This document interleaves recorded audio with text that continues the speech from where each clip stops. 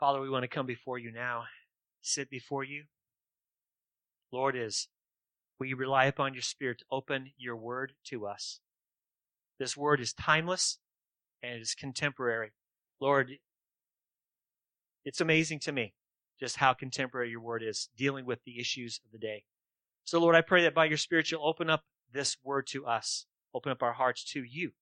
Help us, Lord, to understand and then to apply your word to our lives, that we might be able to live our praises to you before the watching world and even here in this place. We thank you for what you will do.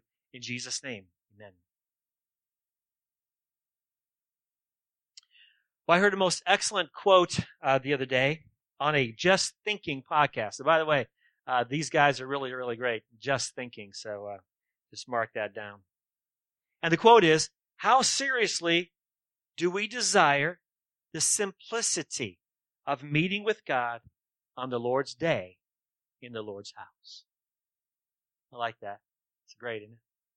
The word that struck me in this quote was simplicity. Now, remember the first Sunday when we were no longer associated with Family Life Baptist Church. Some of you remember that, don't you? We were meeting in the American Legion building on the first Sunday in October 2011. No technology, if you can believe that. No mics, no screens, nothing. We didn't even have a name. Remember Greg standing up giving announcements and he said, "Welcome to our church."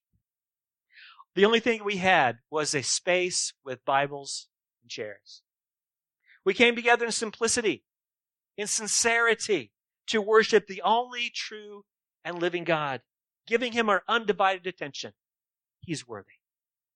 And we've seen so far in our study in Deuteronomy a certain simplicity as well. Yahweh saved his people, delivering them from their slavery in Egypt by his mighty hand. Out of his holy love for Israel, he said to them, "You are my people." He desired to have a love relationship with them. In the giving of Torah, Yahweh spoke many words to Moses describing what love is. As we've seen time and time again, Yahweh love is simple. Loyalty to him alone. This is the heart of the matter, isn't it? God's people giving him their whole heart. No room for idols. And as a result, his love fills their heart. And Yahweh love flows two ways from his people. First, they and we love him with all of our hearts, our soul, and our strength. And second, they and we love those in the family of God as ourselves. But a little caveat, Jesus expanded family love to include those outside the family and even our enemies. But over time, what began in simplicity has become increasingly more complicated, nuanced. It's become increasingly evident by the attempt of many to find loopholes in God's Torah to get around the simplicity of just hearing and knowing and applying Yahweh love. The life of love is indeed simple. It's a simple concept, but it is impossible to live out utilizing mere human strength. We need the supernatural power of his Spirit to live it out. Can I get a witness on that? But beginning with Adam and Eve, immediately after their first act of high treason against the King of the universe, we've been insistent to substitute Yahweh love for our own understanding of what love is. We have tended to reduce real love to that of radical inclusion and celebration of any thought, any action by anybody. And now, the highest form of love, supposedly, is to spare a person of embarrassed or shameful feelings at all costs. Let me give you just one example that's floating around out there. In a Washington Examiner article, her name is Sarah Lopez. She's an abortion activist. She testified in front of the House Oversight Committee this past Wednesday. And she said her abortion was the best decision I ever made, quote unquote. It was an act of self-love, she said. And she went on to say, "I'm here today to make sure that everybody who currently needs an abortion, who has had an abortion, or whoever will need an abortion is not alone, no matter what the state tries to force upon us." No comment. So what is Yahweh love? A simple way of describing it is out of our heartfelt response to the greatness of the King who delivered us, we believe everything he says, and we do everything he commands. That's Yahweh love. How many times did Yahweh and God in the flesh, our Lord Jesus, tell us that love and obedience goes together? Did he not say, if you love me, you will what? Keep my commandments. He also said, whoever does not love me does not keep my words. And the word that you hear is not mine, but the Father's who sent me. So in our passage for today, Deuteronomy chapter 24, starting at verse 1 and going all the way to chapter 25, verse 4, we're going to see love all over the place, applied in a number of different ways to those almost exclusively in the family of Israel, specifically regarding issues of marriage and true justice. Now, we're going to spend the bulk of our time on those two issues, and then we're going to summarize the applications in other areas that this passage talks about. You know, it is amazing to me, I don't know about you, but it's amazing the timelessness of God's Word regarding the contemporary issues of our day, namely marriage, justice. We're going to see love extended to the poor and needy, and then even to placing limitations of punishment on someone who's guilty of a crime. So marriage is the first application of Yahweh love. And so if you don't have your Bibles open, please turn it to Deuteronomy chapter 24, verses 1 to 4. And it has something to do with marriage and divorce and remarriage. In verse 5, we're going to see a picture of the joy and one of the main purposes for marriage. And so verses 1 to 4 begins like this. When a man takes a wife and marries her, then if she finds no favor in his eyes because he has found some indecency in her, and he writes her a certificate of divorce and puts it in her hand and sends her out of his house, and she departs out of his house, and if she goes and becomes another man's wife, and the latter man hates her and writes her a certificate of divorce and puts it in her hand and sends her out of his house, or if the latter man dies, who took her to be his wife, then her former husband who sent her away may not take her again to be his wife after she has been defiled, for that is an abomination before the Lord. And that is one sentence in the ESV translation. If you're in a scripture memory, do that one. 3 verses, 1 sentence. And you shall not bring sin upon the land that the Lord your God is giving you for inheritance. And then in verse 5, when a man is newly married, he shall not go out with the army or be liable for any public duty. He shall be free at home 1 year to be happy with his wife whom he has taken. Love that. Isn't that great? In the first scenario, the issue is indecency. This is what the husband saw in his wife to give him a, quote, reason to divorce her. Now, the word translated indecency is obscure, according to the learned guys. They're all over the map on this. But it carries with the idea of something that is very displeasing. It's disgusting. Perhaps the wife could not bear children. Or maybe she committed adultery, but because of the 2 to 3 witnesses rule, for he said, she said, did not exist in Israel in those days. He could not prove the infidelity. Well, whatever that indecency was, it was extremely disgusting to him. And so he would write her a certificate of divorce, and what we even call today a divorce decree, and then send her packing. The scenario continues. Though she was displeasing to her now former husband, at least she had the divorce decree. It served as a protection of sorts for her to let others know that she was now free to be married. She did not commit sexual immorality. Now, how would a potential husband know that she did not commit sexual immorality? Well, she wasn't dead, because that was the penalty for adultery. But let's not forget, this is very important here, that a woman back in the day was largely dependent on her husband for survival. It's not like it is today.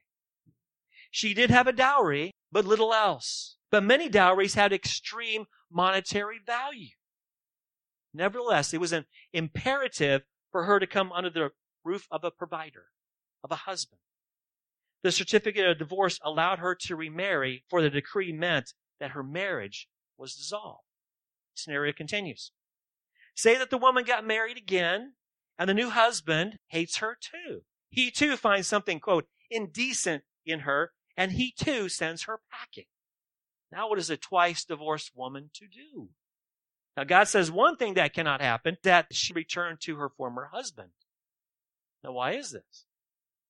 The first husband, upon hearing that his ex-wife is single again, might want to take her back. And what would come with her return? Her dowry, which again may have been very high in monetary value. And so God says no to that, to at least, in some senses, to prevent at least one man from potentially using her for his own advantage. She was not the mere property of her husband, of her former husband. Notice as well how the Lord refers to this potential remarriage. He calls it an abomination. Why? Because she was defiled. It was a sin against her, committed against her. She is not damaged goods, in other words. She's a valuable imager of God. And this is another example of Torah declaring a higher status of women in Israel than we in the 21st century, as we look upon this, that we sometimes assume that the women had when we read Scripture. It's much higher status than what we think. But sin becomes entrenched even in the most valuable of human relationships, doesn't it? And that's especially so when skewed religious practices are taken as truth. The so-called sex abuse task force, quote, scandal in the Southern Baptist Convention is the case in point, if you're following that. But this is really nothing new. See, in Matthew 19, verse 3, the Pharisees tested Jesus over this very issue. And they asked him, is it lawful to divorce one's wife for any cause? And though it was a test question, notice how little the Pharisees seemed to value marriage by how they asked the question. Or the question was asked at all. Isn't that amazing that they would ask him that? Who in their right heart would even pose such a question? It makes one think that for them, women in general, let alone wives, were not valuable. It was akin to things that could be gotten rid of for any reason. But what was Jesus' answer? He pointed them back to the beginning, the extreme value and permanency of marriage. And he quoted Genesis 2:24. He said, therefore a man shall leave his father and mother and hold fast to his wife, and they shall become one flesh. And then he told them, what God joined together, let no man separate. Then he went on to say that the certificate of divorce that we're talking about today was a concession given by Moses due to human sinfulness, due to the hardness of human hearts. Marriage was to be permanent and viewed as extremely valuable, even if a husband experiences something, quote, indecent in his wife. Remember last week we talked about vows and those who attend weddings. Most of us all have attended at least one wedding. What do we hear when the bride and groom say to one another? The vast majority of the time when it comes to time to make their vows to one another in the sight of the Lord, who intently is listening. For better, for worse. For richer, for poorer. In sickness and in health. Etc. Remember, it is better to not vow than to vow and not pay. For those of us who have been married for any length of time, we can multiply the stories, can't we, of where we've been faithful to our wife, to our husband, even in the most unpleasant circumstances. I see Kitty smiling back here really big. Even the most unpleasant circumstances, with the vows in our minds, for better, for worse, for richer, for poorer, till death do we part, in sickness and in health. Now in verse 5, we have a case of a brand new marriage. The newlywed couple are to enjoy themselves for a full year. And the husband is exempt from public obligations, such as military service, to literally make happy his wife. They're to get the marriage started right. And how gracious of a command is this? This is in the law of God. Now, all of us who've been married for a while, and those who are liable to be married at some point in the future, listen up. They're exhilarating, they're amazing, and so many other wonderful adjectives we can use.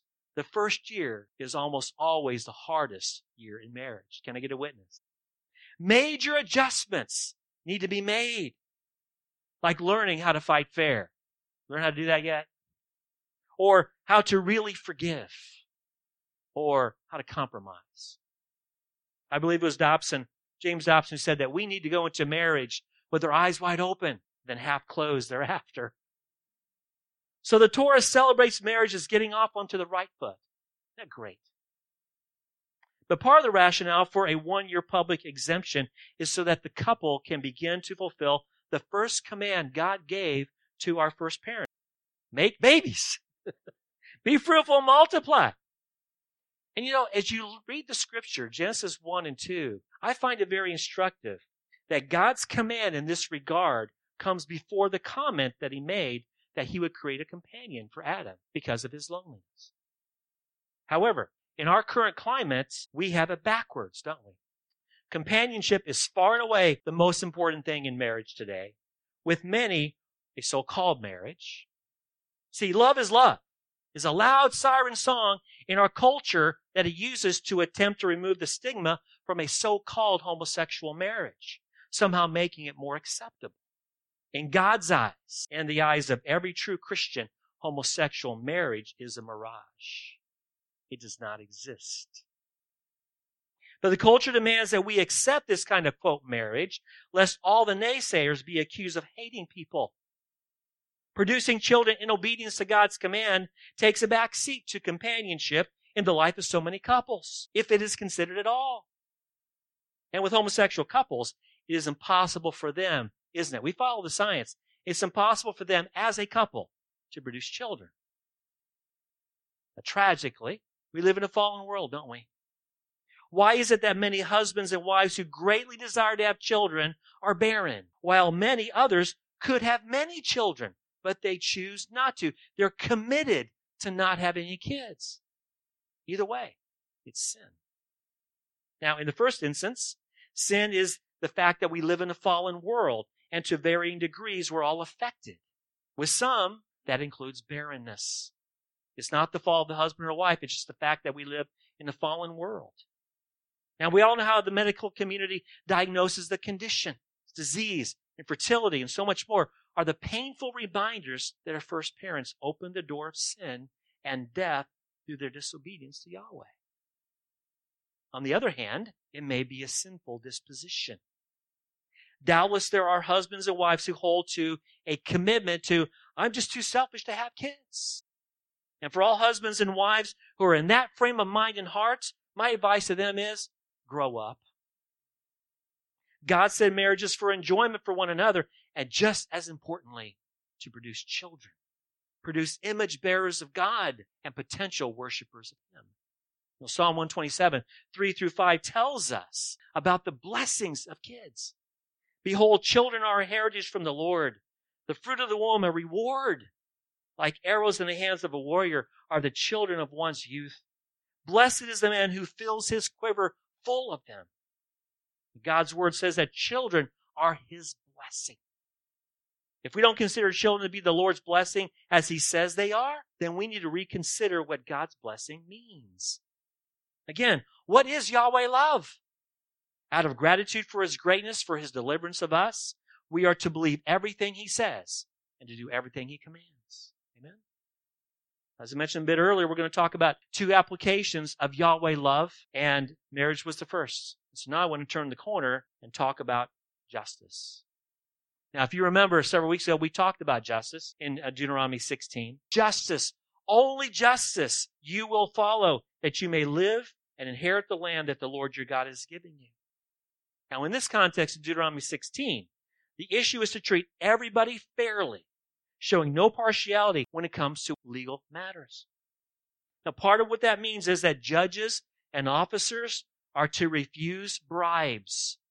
See, that ought to be obvious. It's common sense. Justice is blind, isn't it? Or at least it ought to be.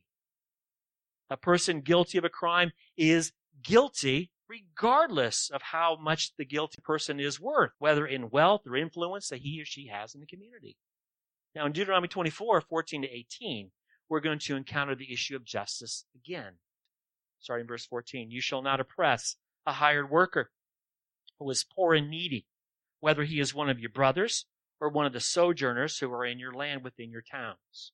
You shall give him his wages on the same day before the sun sets, for he is poor and he counts on it, lest he cry against you to the Lord, and you be guilty of sin. Fathers shall not be put to death because of their children, nor shall children be put to death because of their fathers. Each one shall be put to death for his own sin. You shall not pervert justice due to the sojourner or the fathers, or take a widow's garment in pledge. But you shall remember that you were a slave in Egypt, and the Lord your God redeemed you from there. Therefore, I command you to do this. Now, I see in this part of Scripture what amounts to a remedy for the lurching of our culture toward Marxism, and tragically for many in the church. I mentioned earlier how amazed I am at regarding how timeless God's Word is in our contemporary issues. So let's look first at the acts regarding oppression as Moses outlines them. Let me point out two acts. The first oppressive act is employers withholding wages legitimately due their employees. Second, refusing to treat the sojourner or orphan in the same way everybody else is to be treated, to include making life miserable for those in hard times. Taking a garment of a poor widow is an example of this. But notice what's going on in verse 14. An employer refuses to pay his hired poor and needy workers at the end of the day. They put in a full day's work, and they want their money. They expect it. But for some reason, their employer withholds what is due them. And how cruel is that? What can the poor and needy person do with this? Can they call HR? Can they have a strike? Of course not. The employer pulled a sick bait and switch and used his employees for his own advantage. That is called oppression. Second issue has to do with those who refuse to meet the needs of the sojourner and the orphan as Moses shines his spotlight on them. Yahweh through Moses mentioned a widow's garment being taken in pledge. Now what is that all about? This simply means that a widow asked for a loan from a member of the family in Israel. And that garment would be the collateral that she would use as a promise to pay back what she owed. Like withholding the wages of those who are legitimately owed, how cruel can it be to actually take the garment of a poor widow? That's all she has. Well, Mr. Lender, are you afraid that she might somehow take advantage of you? You who loan her barely enough to make ends meet? I've got an idea for you, Mr. Lender. Why not just give her what she needs as a gift instead of taking her garment? This, my brothers and sisters, is real oppression. People in positions of power actively, presently, and persistently taking advantage of the vulnerable because they can. What does Yahweh say? Treat every person as the valuable imager of God that they are, whether the imager is the lender or the borrower, whether the imager is in a position of economic or political power or no power at all. No one gets special treatment. All are equal at the foot of the throne of God, regardless of status in society, regardless of social economic influence. The guilty are that way because of what they've said and what they've done. The innocent are that way because they've broken no law or statute. Full stop. Now today, it's no secret that our culture highlights oppressors and the oppressed. But it bears absolutely no resemblance to what the Lord outlined in this section of Scripture or anywhere in the book of the law. It is an evil fantasy, is what the world is spinning. To say that certain persons oppress another certain group of people just because the Lord created him or her with a certain shade of melanin is a lie. To say that imagers of God who belong to a certain ethnicity have special privileges simply because they are members of the ethnicity is a lie. To say the economic foundation upon which this nation has been built must be torn down because it reflects systemic racism is a lie. With that said, we're not to excuse individuals who in their pride believe that they're better than others, for there are many who fit in that category. But it is on the individual level here, not on the class level. If these individuals claim to be followers of Christ, they need to repent of their sin. Pronto. As we're discovering on Wednesday night, James took the entire assembly to task because people in the congregation showed economic favoritism. Two people walk into the assembly, one in rags and the other one and great riches. And some of the assembly gave the richest guy special treatment. And under the inspiration of the Spirit, James called that sin.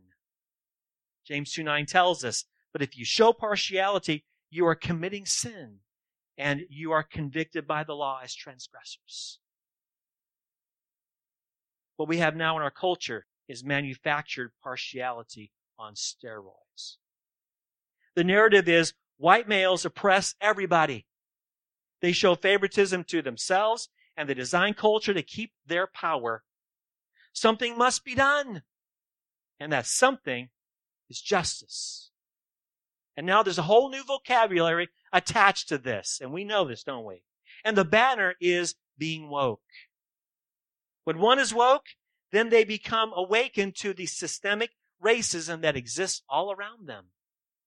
And now, having been woke, they are now to actively tear down everything that lends itself to a so-called dominant or white European culture. Such things as the traditional family, including God-ordained marriage. Former slaves need to receive reparations to make up for the loss of ancestral financial power. What used to be male-female certainties are no more. History is to be erased. All reminders of our heritage are to be thrown out like so much garbage. That's what's going on today. And what both worldly culture and tragically in increasing measure the church have in common is that the biblical word justice has been stripped and emptied of its divine meaning and has been filled with their own descriptors. Racial justice, economic justice, social justice, reproductive justice. Each of these forms of justice and more mean what the culture says it means. And all of it is rooted and grounded in God-hating Marxist worldview. But in the realm of Yahweh love, true justice means that all are treated equally according to the Torah, according to the standards set out by Yahweh. However, since we've turned our back as a culture, our collective back on the ways of Yahweh and His Word, we will never achieve true justice in this life. Unless God pours out a revival. I mentioned earlier that there is a cure for the oppressed/oppressor culture, and it's found in this section of Scripture. Let's read verse 18 again. But you shall remember that you were a slave in Egypt, and the Lord your God redeemed you from there. Therefore I command you to do this. So how in the world can this be a cure? In a phrase, lived experience. And I see two things here. First, Moses told them that they were to remember where they came from. They were slaves. And to say that they were horribly mistreated is a vast understatement. They were never to forget that they were under the lash, treated like animated tools, animals that were driven all their lives for many generations. They felt the pain. That's the negative. And now the positive. They were to never forget that they were redeemed from that awful experience. They were set free. And what an incredible history. What an incredible story. Not because of their slavery, but because Yahweh gloriously redeemed them. Yahweh's redemption was what they were to center their lives around. Because they knew this in their history, they were to take their lived experience, they were to bask in their deliverance, and out of gratitude for what the Lord did, treat others with Yahweh love. But the problem in our day with the woke crowd is they don't focus on their deliverance in Christ. The non-Christian certainly doesn't. He hasn't been delivered. And the one who claims to be a Christian believes that he or she must listen to the lived experience of the one who claims to be oppressed, take that as truth, and then join them in their plight.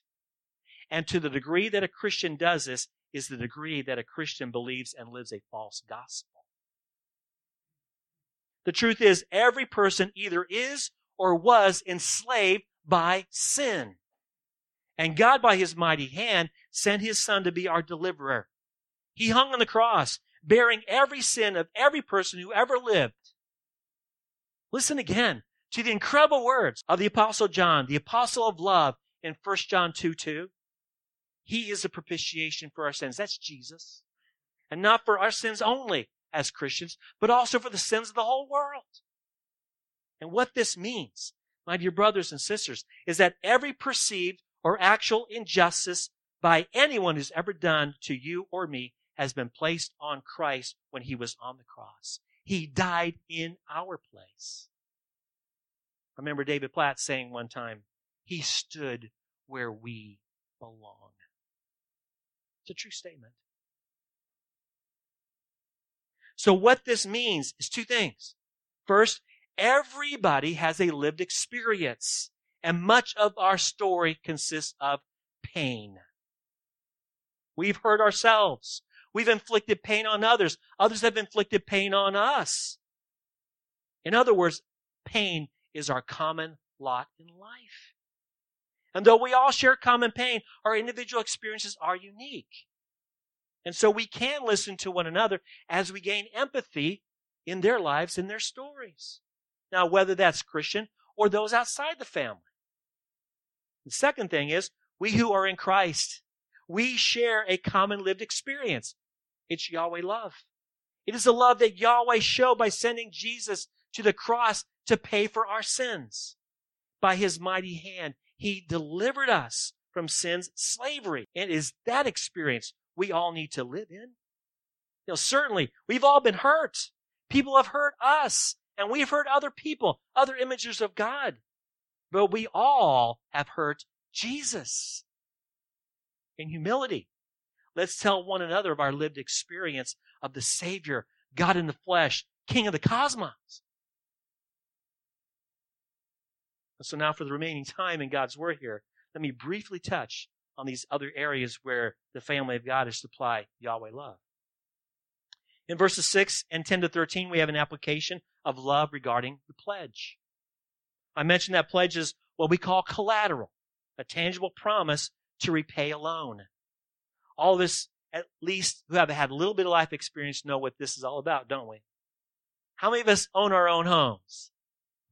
Unless it's completely paid off, none of us do. I know Kathy does. Her home's paid off. The bank owns it.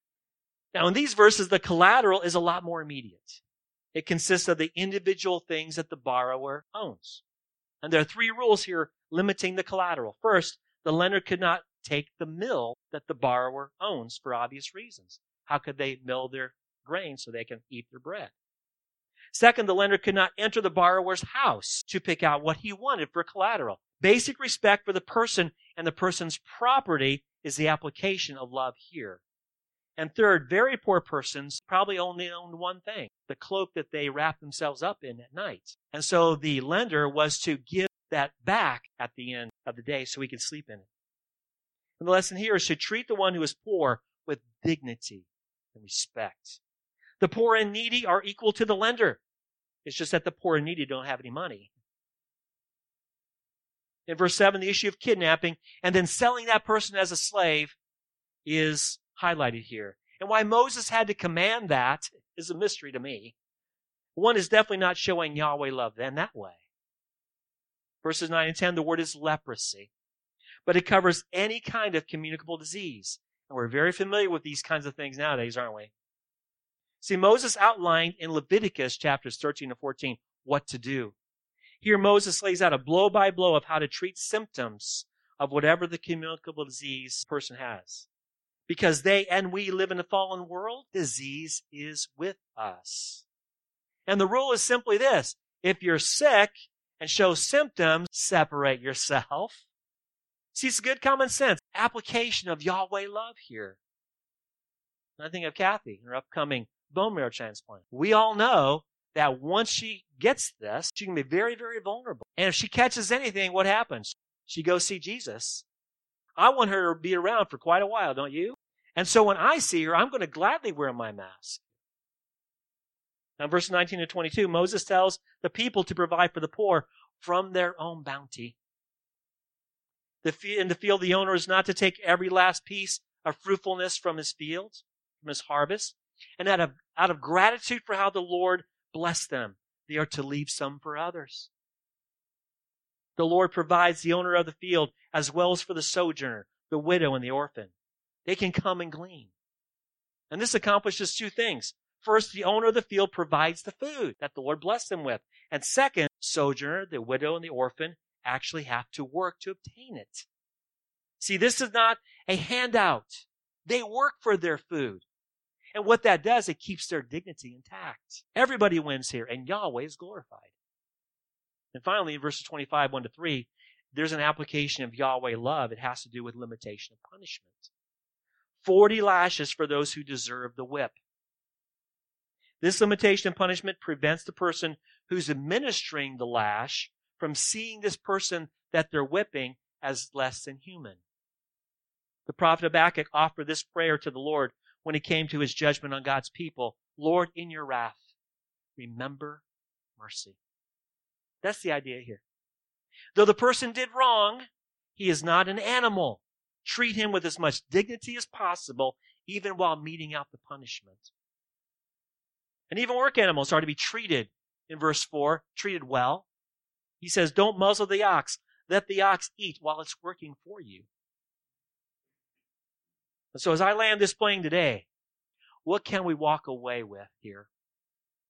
Yahweh love is the best thing in the world, isn't it? His is a holy love. It is completely different from the weak, fickle love that naturally resides in us. His love is unspeakable, given the fact that the Lord is omniscient. He knows all things, including the deepest parts of our hearts, places that we would not go even if we could. In those places reside the most despicable things about us that would cause us despair if ever brought out to the light. The wonder of wonders, Yahweh knows it all. And he offers his love to us even though he knows all of it and then some. And I've said this before, and I've heard it before, and I want to pass it on to you again and again. See, the Lord knew exactly what he was getting when he saved you and me. God will never say, oh, I didn't know you were capable of that. See, he knew what he was getting. And this ought to make us fall on our faces in awe and wonder. And say along with the disciples when they witnessed him calming the storm, just who is this one? The depth of his love is truly amazing and infinite. His love is marvelous because it is all-powerful. His stubborn love easily overcomes and overwhelms all of my protests, all of my laziness, all of my desires to do my own thing. And the fact is, I am his son, and he's my heavenly Father. In Christ, you are his child, and he is your Father. Most gladly will I cling to the confidence that Paul exuded when he penned Philippians 1:6. I am sure of this, that he who began a good work in you will carry it on to completion until the day of Christ. Let's pray. Yahweh, what a magnificent God you are.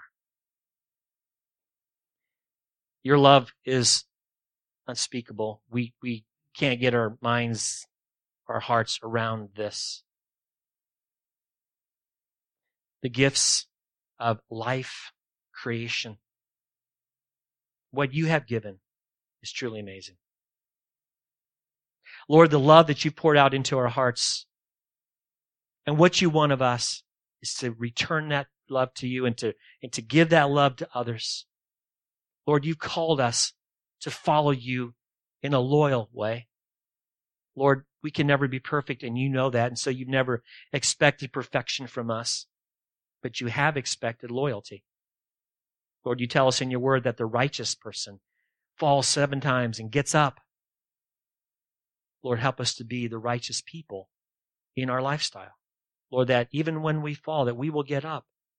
Lord, you've made provision for us in your word that when we sin, that we confess our sins, we repent, and as we do, as we agree with you, then, Lord, you will forgive us and you will cleanse us from all unrighteousness.